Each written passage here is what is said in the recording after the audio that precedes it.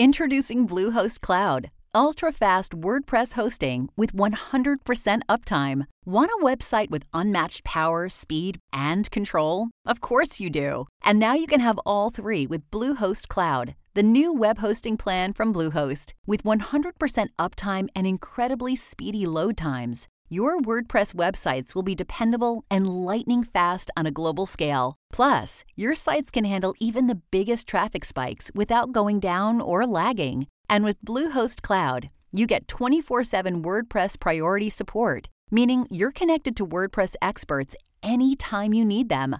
Not to mention, you automatically get daily backups and world-class security. So, what are you waiting for? Get Bluehost Cloud today by visiting Bluehost.com. That's Bluehost.com.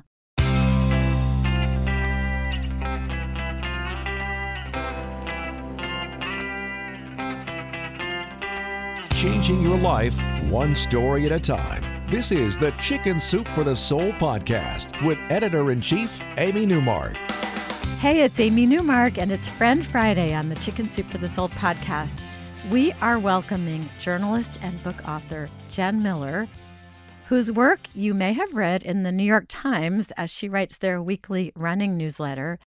And Jen is going to tell us how she got started as a runner and how we can get ourselves out there to do the same, or if we're already running or walking, how we can make it even better. So Jen, welcome to the Chicken Soup for the Soul podcast. Hello. So I'm going to tell everybody a little bit about yourself before we get going. So you are an award-winning freelance writer and author. I love the fact that you are a regular contributor to the New York Times because that's the paper I read every day. Oh, well, thank you. And I just signed up for your weekly running newsletter. Oh, hooray. Jen has also written for the Washington Post, Runner's World, which is huge in the running world, Outline, The Guardian, Self, BuzzFeed, The Goods, Philadelphia Inquirer, among many others. She's also a science and technology writer, so running and science and technology, and she often writes for medical and scientific media. She has two books that I know of. One of them is called Running, a Love Story, and she's a graduate of the University of Tampa and then earned her master's degree from Rutgers, which is the state university of New Jersey, and New Jersey is where she lives. So we're so happy to have you on today. I'm happy to be talking to you, even though I'm not in New Jersey right now. Yeah, so this episode is posting on July 12th, but we pre-tape a lot of our interviews, so we're actually talking on June 5th. And I guess it's National Running Day and it's Global Running Day. Like, I see both hashtags on Twitter. Yes, it started as national, then it went global. Well, that makes sense. So I just subscribed to your weekly newsletter last week, so I think I've gotten it once so far. And you said you were off traveling without a specific itinerary. Yes. I love that. I do that too. Well, I had wanted to drive to Death Valley.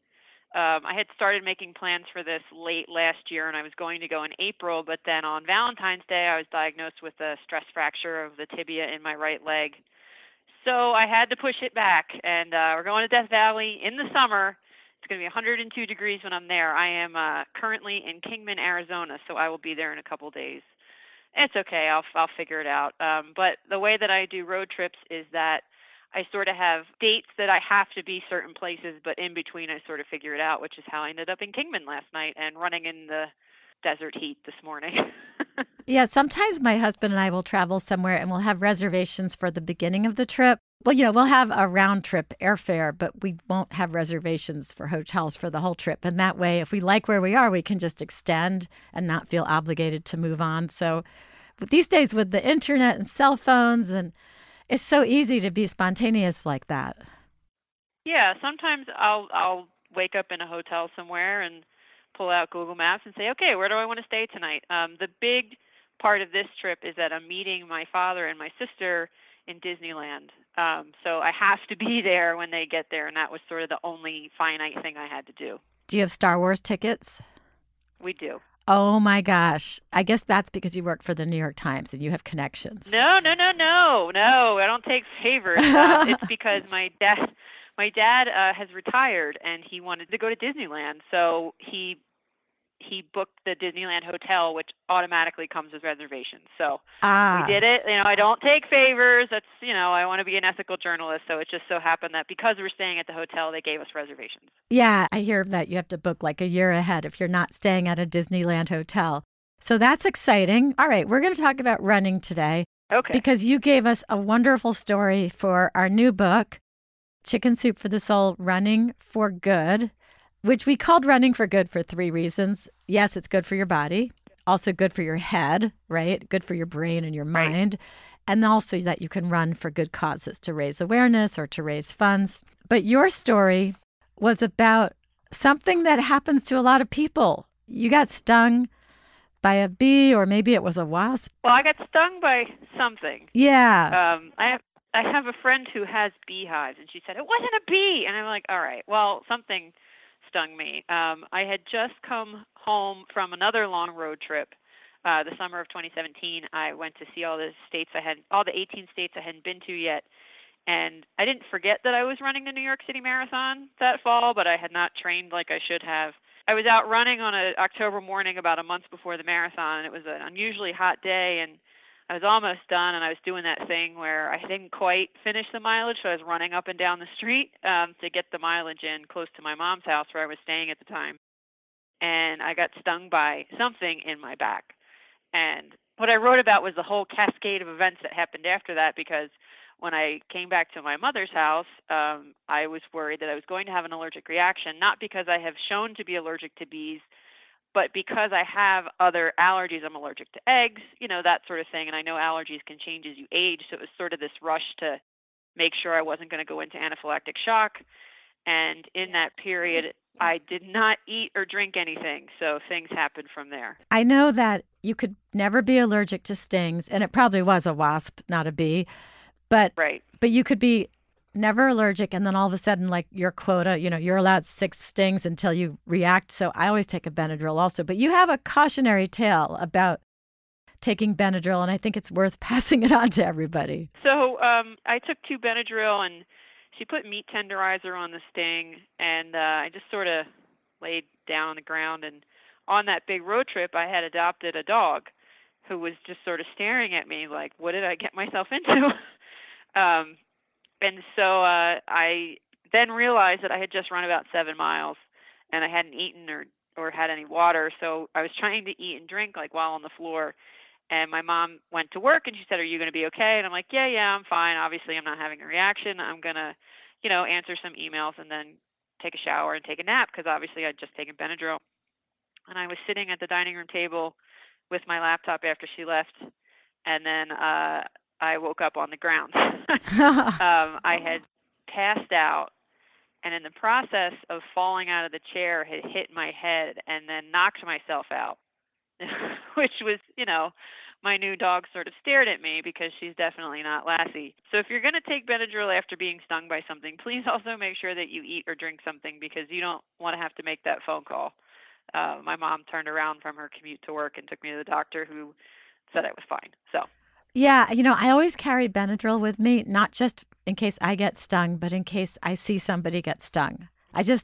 Yeah. It's like a Mary Poppins thing I do. I always have Benadryl with me in case. And I've used it. I've given it to people. I have it in my bag here for my trip. And actually, I do run with salt tabs, and I have given them to people if they're struggling in a hot race, which they've appreciated. So I do have salt tabs. All right. We're going to stop for a break. And when we come back, we're going to talk about mere mortals running and walking, not crazy people like Jen, who does ultra marathons in 100-degree weather. So we're going to be right back. Some people enjoy composing their own music, chord by chord, and others are happiest when they come across that one perfect song. Work is not a lot different than that. Whether you prefer building your own workflow or using a pre-made template, with Monday.com, you and the team can work in a way that's comfortable for everyone. Tap the banner to go to Monday.com and build your own amazing workflow, or find an awesome template. No judgment. We're back with Jen Miller, the New York Times writer about running, as well as all the other things she writes about. And we've been talking about bee stings, really wasp stings, but we all call them bee stings, and Benadryl, and how she's a crazy ultramarathoner, which most of us are not. So now we're going to talk about regular people, mere mortals who just want to run a 5K or walk a 5K. Can you give us some tips for how to get out there? Because I feel like it's summer. I know we have people listening who want to get out there and they just don't know how to get started. Sure. Well, I am, as I said, recovering from a stress fracture, actually, and I couldn't run for 84 days. So I feel like I'm starting all over again. The way that I recommend people to start running is, my father actually did this. He ran his first 5K in his 60s, is to check out Couch to 5K. I know that a lot of people like it, a lot of people don't. The other suggestion I have, which is what I'm actually doing right now, is not to focus so much on mileage, but to focus on time. So my goal with this trip, I'm just back to running. I'm out of shape. I feel out of shape. I feel very floppy. At least go out and run 20 minutes a day. That's it. Now, that's coming from someone who has run for more than a decade, starting over again after an injury. My mother is also a runner. She also ran her first race in her 60s and is going to run the New York City Marathon with me in November. And the way she started was run, walk, run. There's nothing wrong with mixing walking and running. I did it this morning because I'm running in very hot weather. I did it yesterday when I was in Colorado and running at 6,500 feet.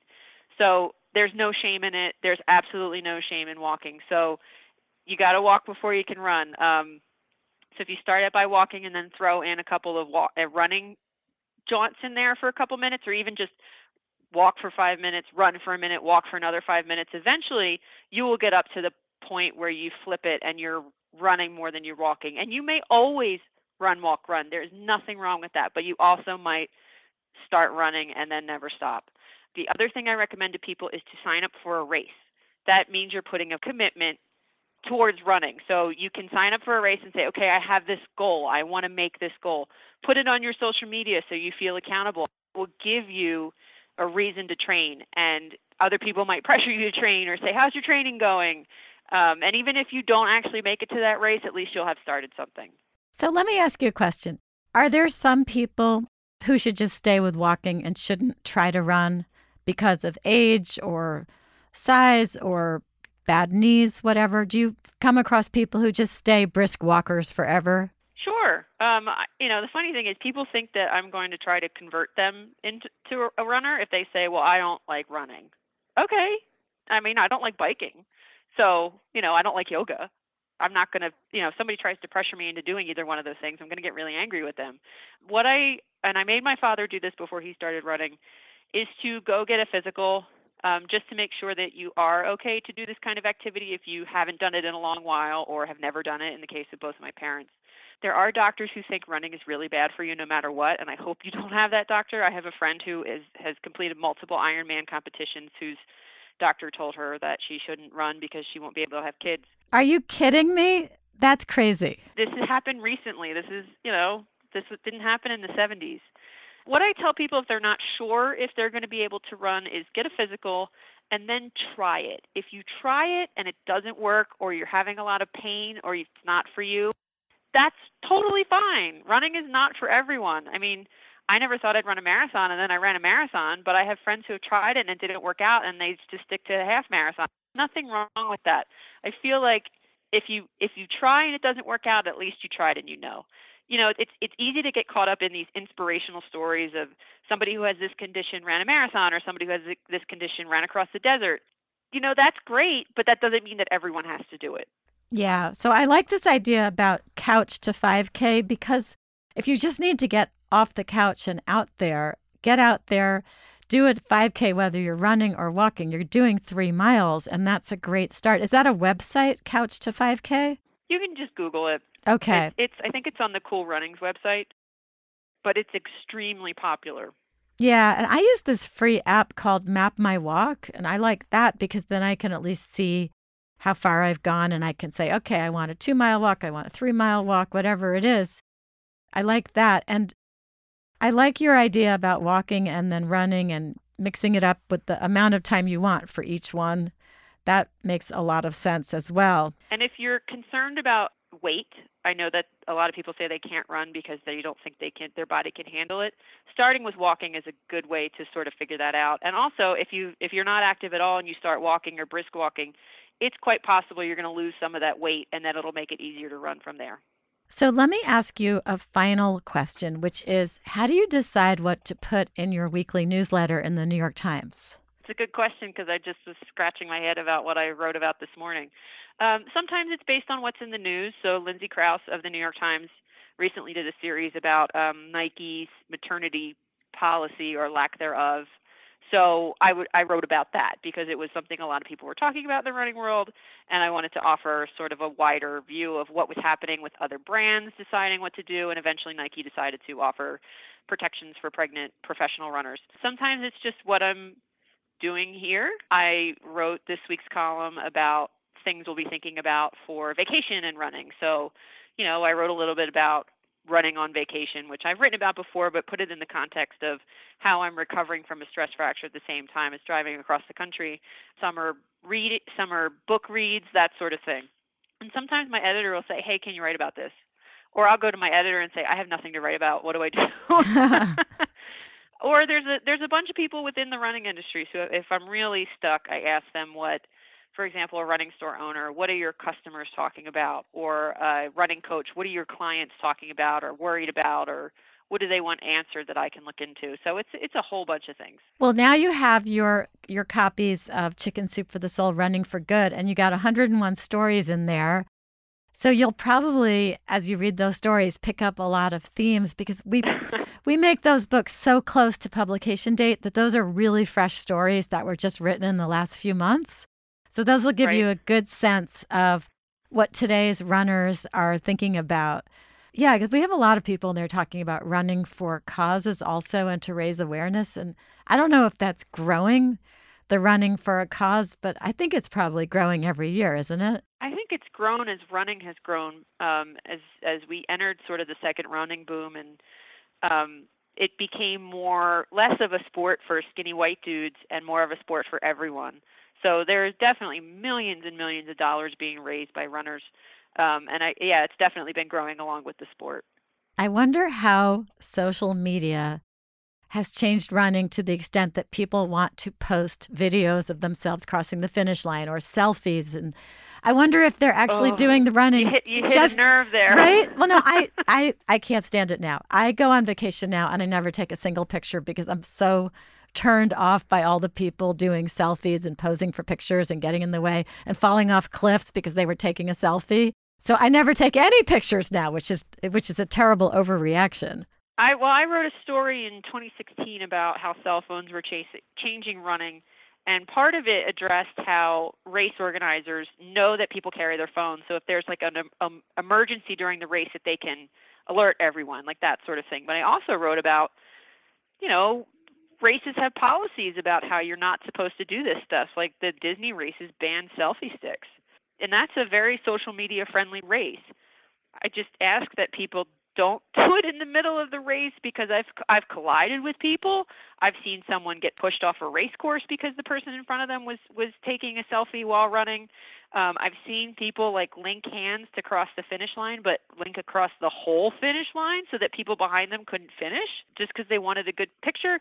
I've seen people run through the finish multiple times so they can get multiple pictures.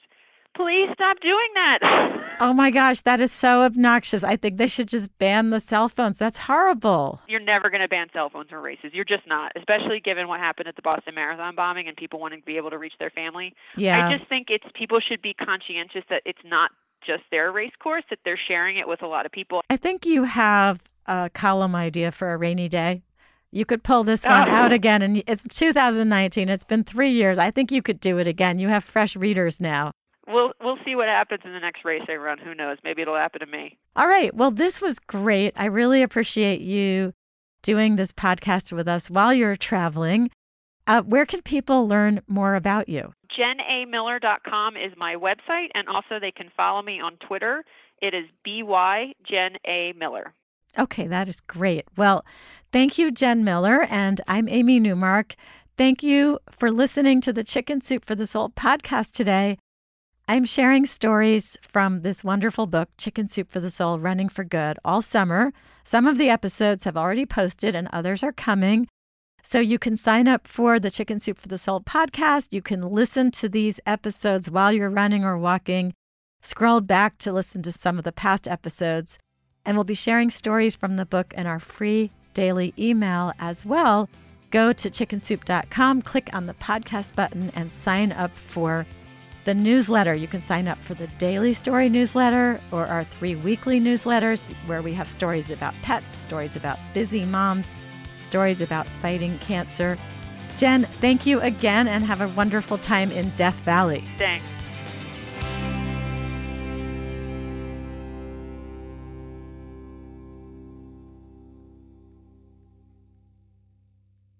Our bodies come in different shapes and sizes, so doesn't it make sense that our weight loss plans should too? That's the beauty of Noom. They build a personal plan that factors in dietary restrictions, medical issues, and other personal needs so your plan works for you. Noom doesn't restrict or shame when you want to treat yourself. Their flexible program focuses on progress instead of perfection. You don't have to give up carbs or anything.